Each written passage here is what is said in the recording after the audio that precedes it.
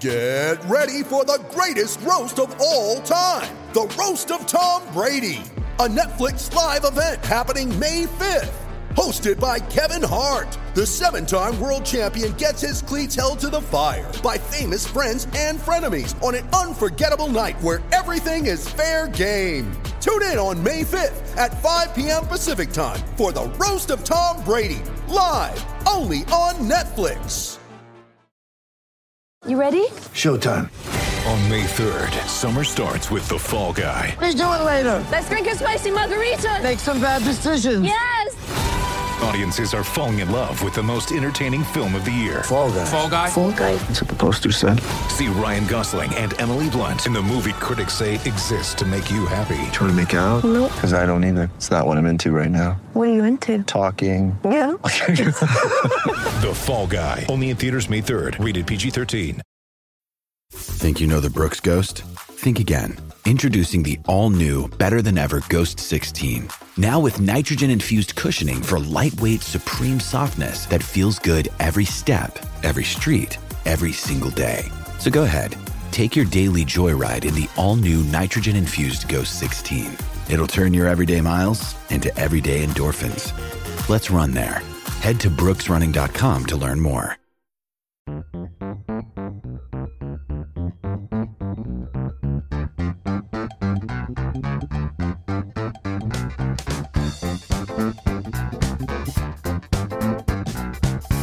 Hello and welcome to our look back at the second day's playing 2 test matches going on in Australasia. Simon Man and I are on opposite sides of the world. Simon, you got the better deal really in Mount Maunganui, watching England, New Zealand. I'm stuck in a little hole in Stratford in East London, watching it overnight. I mean, it's actually not that bad, really. It's been quite interesting today, watching the dominance of Australia, rather putting the Pakistan effort of the previous day to shame. So I think one-way traffic in the match at the Gabba. What about your game? Well, more even, but I think England are on top after 2 days. I think England had the edge after the first day. I think England have the edge after the second day, not least because Sam Curran got rid of Kane Williamson towards the close of play, and it was the manner of the dismissal more than anything, I think, which will trouble New Zealand and give England confidence. Curran's not the quickest, bowling that left arm over the wicket line, got one to bounce and take the glove of Williamson, and he was caught at slip. It just took off, and there have been signs during the day of variable bounce, and we've still got 3 days to go. The sun is going to beat down for the next 3 days, so you just wonder what the pitch is going to be like on the 5th day. And if New Zealand do have to chase some runs on that 5th day, you know, if England are able to get a decent lead and set them a target in the 4th innings, then it could be really difficult for New Zealand to bat out. I think at the moment, I think England, draw, New Zealand. I think that's how I think it stacks up. All 3 results are possible, but I think in most likely order at the moment, England, draw, New Zealand.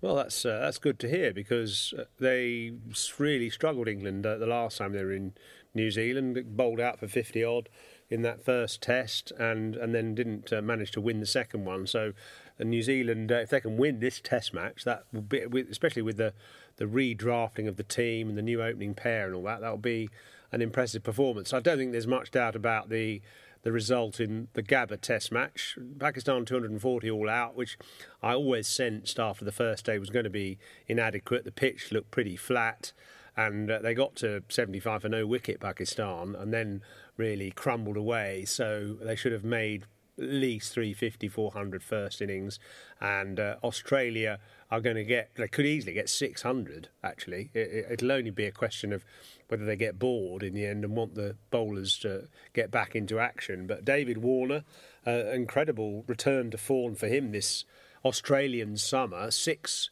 T20 games in which he made 300 runs for once out, and now a huge 100 here at the Gabba in his first test match back after that dismal performance in the Ashes. He's obviously worked hard on his technique, but the fact is, I think that Pakistan made a few mistakes. The first one was not picking Mohammad Abbas, their very, very successful seam and swing bowler, who has one of the best strike rates in world cricket, better strike rate actually than Pat Cummins, and takes his wickets at 18, how they could leave him out, even though the Gabba is a pretty flat pitch. I can't believe they left him out and played.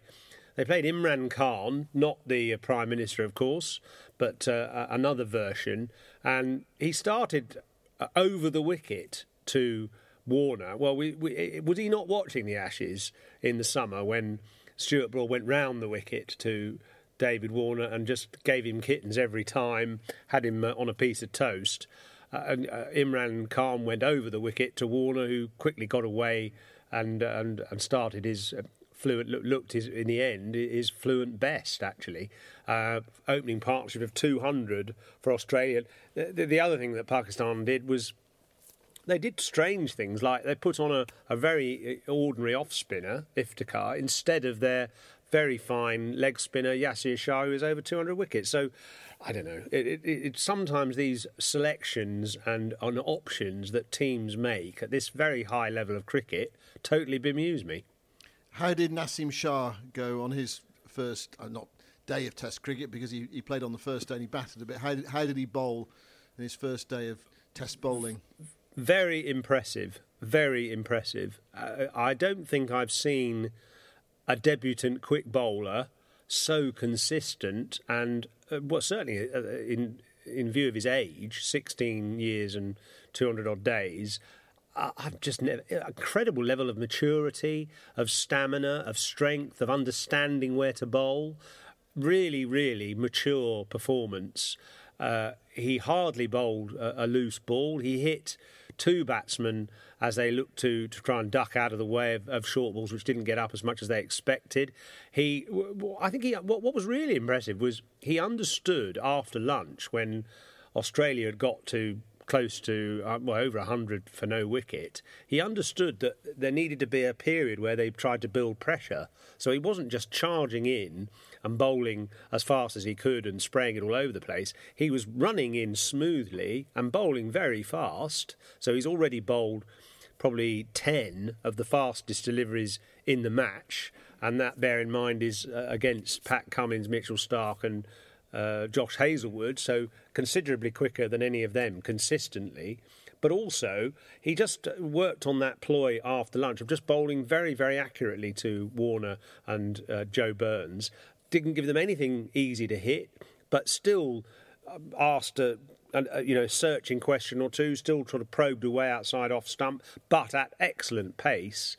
And he should have had Warner's wicket. He, after a sort of series of good overs from him and from one end and Yasir Shah from the other, where they only scored about 23 runs in 10 overs, say, and there were no boundaries.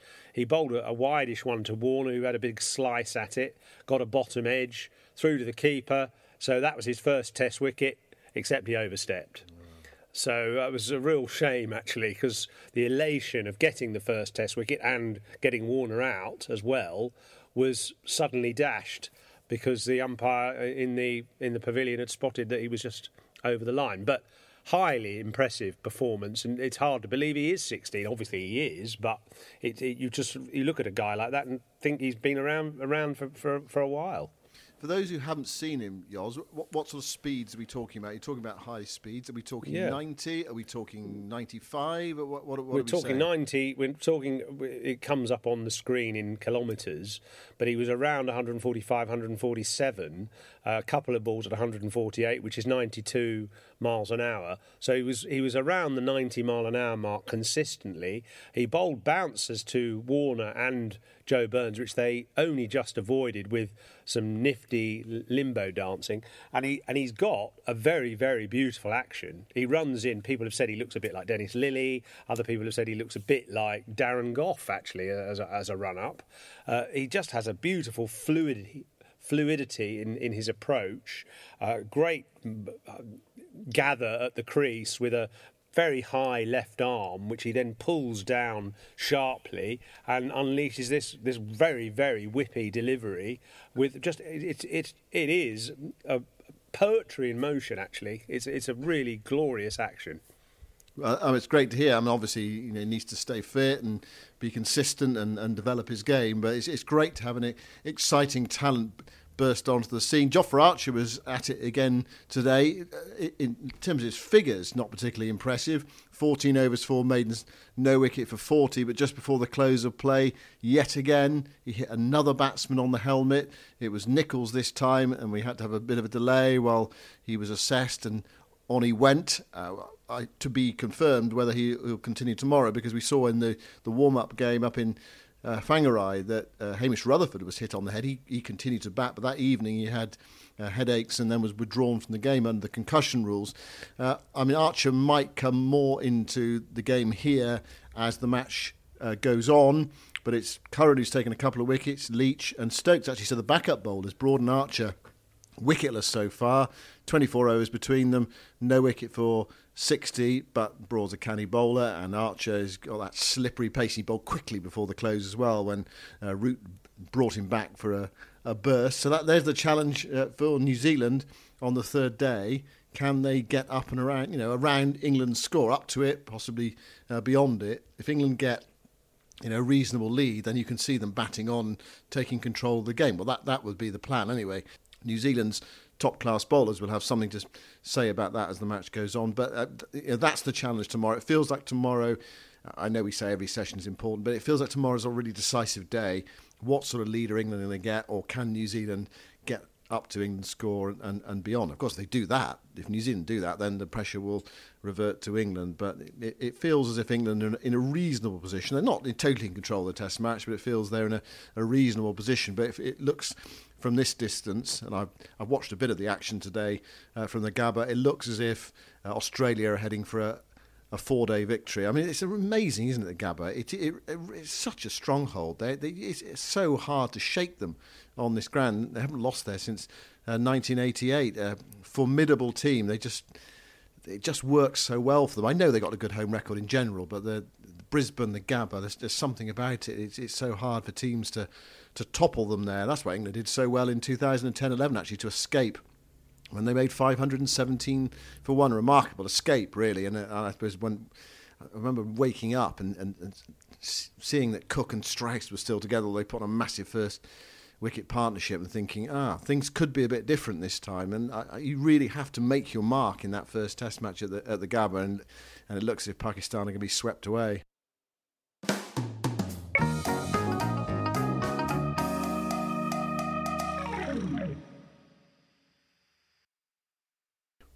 I think the reason why that happens is because the bounce at the Gabba does catch you out if you're used to, especially if you've come from a cold England or indeed even a dusty Pakistan. The pitches there are not as bouncy. The ball tends to sort of scoot through lower in Pakistan and India, and at the Gabba it means that you just need to play more back foot shots for a start. It means you need to judge the bounce and length of the ball a bit more accurately, because you can't hit the ball on the up because the ball bounces and hits the top of the splice, but you can predict the bounce and therefore you can leave the ball, so it's not a place really to drive the ball unless it's really full. And in actual fact it's not an easy place to pull and cut either, unless you are very proficient at those shots. It's about identifying the right lengths to play certain shots, and also when you're bowling on it, to bowl a bit fuller than perhaps you think, because you see the ball zipping off the pitch and sailing through chest high, even head high to the keeper, and think, oh yeah, that looks great. And actually you need to be bowling a little bit fuller, and that's where I think Nazim Shah was very impressive, because he did work out that you did have to bowl fuller, but just the Australian batsmen were equal to it, apart from a couple of deliveries. You mentioned Archer, by the way, and hitting batsmen on the head. I mean, he reminds me a lot of that terrifying fast bowler for Surrey, Sylvester Clarke, who I had the misfortune of facing a few times. Because Archer gets the ball up from not all that short. That's partly because of his height and the elevation that he lets go of the ball from, as much as his speed. But also, he bowls from close to the stumps, which means the batsman hasn't got much wriggle room. And Sylvester Clarke, although he didn't bowl particularly close to the stumps, made the ball swing back at the right-handed batsman. So it made it doubly difficult to avoid those bouncers. And I just remember facing Sylvester Clarke, and when he did bowl the bouncer, it seemed to sort of almost disappear. The ball was hammered into the pitch, and then you couldn't find it for a millisecond until suddenly it was right in front of your nose. And inevitably, if you're not a very good player, you sort of turn your head and get hit by it. And I think Archer has that same asset, that he makes the ball bounce from not as short as other players or other fast bowlers do, and therefore you lose it at some point when it goes into the pitch, and suddenly it's onto you before you've realised that it's actually that height and that straight. He's going to have his work cut out making batsmen leap about in New Zealand, but still, it does give England that sort of extra cutting edge. It's going to be really interesting how he gets on overseas pitches, bowling in test matches with the Kookaburra ball. He's already said he doesn't particularly like the Kookaburra ball, having bowled with it in the first-class matchup in Whangarei, and the pitches out here are pretty flat. The pitch we're playing on, the Bay Oval, is quite slow as well. But once he slipped himself this evening, you saw that threat that he possesses. I mean, one thing, of course, is because England have him in their armoury. It's the old thing, or it's become a talking point already, is that Joe Root goes to him quite a lot. He's already bowled 14 overs, Broad's 10, Curran 10. Leach the spinner 12 and Stokes only 4, so you can see clearly what's on Root's mind, and he did it in the summer as well. He is going to need some support over time, because you can see him being required for all three disciplines, T20, one-day internationals and Test cricket. They'll have to manage him, of course they will. And the other thing, of course, as well, is that he'll want to play in the IPL, and England are encouraging players to play in the IPL. So he'll have to be well managed. He's in his first year of international cricket. England desperately need him. He is such an important member of their side, actually. And if you think, if he got injured and they took him out of the side, how much more toothless, if that's the right word, this England attack would look. I suppose they need some of their quick bowlers who are unfit to come back and play. The likes of Ollie Stone and Mark Wood, who've got that extra pace that really unsettles batsmen. And they want that as well. They want to have that little stock of bowlers that can do similar things. And Archer, clearly can't do it all on his own. But actually, it's encouraging to see Sam Curran pick up a couple of wickets, because he was preferred to Chris Wokes, and he finds a way, Sam Curran, of getting batsmen out. He sort of low 80s, left armour, ball doesn't swing that much with the Kookaburra for that long, but he's found a way so far in his Test career. And actually, he sort of had the real sort of lows and highs today, because he was out first ball. Out for naught, first ball, pinned LBW by Southey, but he still came back, and that's the beauty, isn't it? When you can do both things, bat and bowl, you've always got another option, and that's what he did today. He got the first wicket, perhaps a bit fortunate. Latham, was there a little inside edge on it? There was something on the hot spot, but Latham didn't review it, so clearly he thought he hadn't hit it. So he got Latham and he got Williamson. He got two of the top three. So really good comeback from Sam Curran. He's such an interesting, exciting cricketer, and one that we'll enjoy watching develop in the next few years. So that's also true of Nazim Shah, actually. It was a shame he went off the field towards the end of play at the Gabba, and I just wonder, I hope his 16 overs of toil haven't caused him a bit of an injury. But one other thing about him, and just watching him bowl with the second new ball, his seam position and the wrist action, absolutely superb, slightly reminiscent of Dale Steyn, who just gets that ball to shape, curve away from the right-hander a touch, especially with a newish ball, and he was still getting it to zing through at 140 kilometres, nearly 90 miles an hour, even after 6 hours in the field. So someone that people should be very excited about, and it might just be that we've got a couple of bowlers there in Archer and Nazim Shah who can trim those rather healthy batting averages down a bit. Even someone like Steve Smith, the appetite is whetted for Steve. So what have we Smith got then, against Yoz? 4 days for Nazim you, Shah in the 5 morning days if for us? Is that how it's shaping he up? recovers his fitness in time.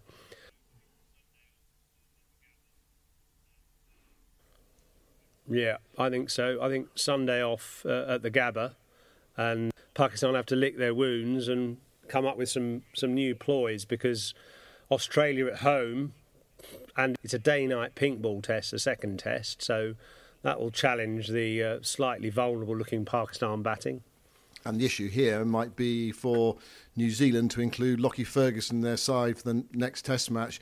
3 days between first and second here in New Zealand, between Mount Maunganui and Hamilton. Ferguson went away, actually. He was left out of the team. He went away and took 5 wickets for Auckland Aces, and he took 4 wickets in his previous game as well.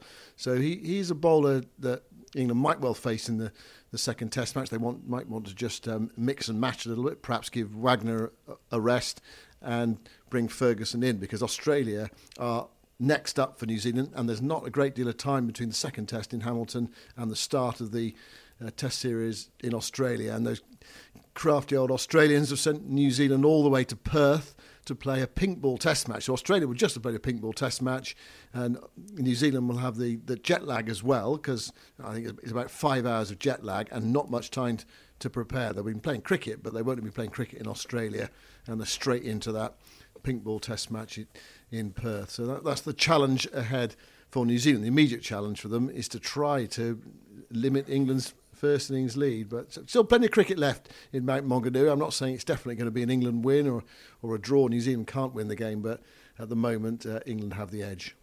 That reminds me, that crafty Australian ploy, of the times they used to send England to Hobart to play a warm-up game or a cool-down game, you might say, before the first test in the Gabba, where it's usually red hot and about 34 degrees and about 60% humidity. So crafty tactics continue for Australia. Now, if you want a bit of reading over the weekend, by the way, just to mention the Cricketer magazine, one of our best issues, I think, this month, packed with stuff, including a column by Mike Brearley, but lots of stuff about the expansion of the world game, and a special offer on the Cricketer this month for your subscription. If you go for it, you'll get a £20 John Lewis voucher or a copy of Alistair Cook's autobiography. So that's your Christmas present list, at least partly sorted if you go for it. You go to the www.thecricketer.com/Christmas and look out for that excellent deal. Thanks for listening. We'll speak to you tomorrow.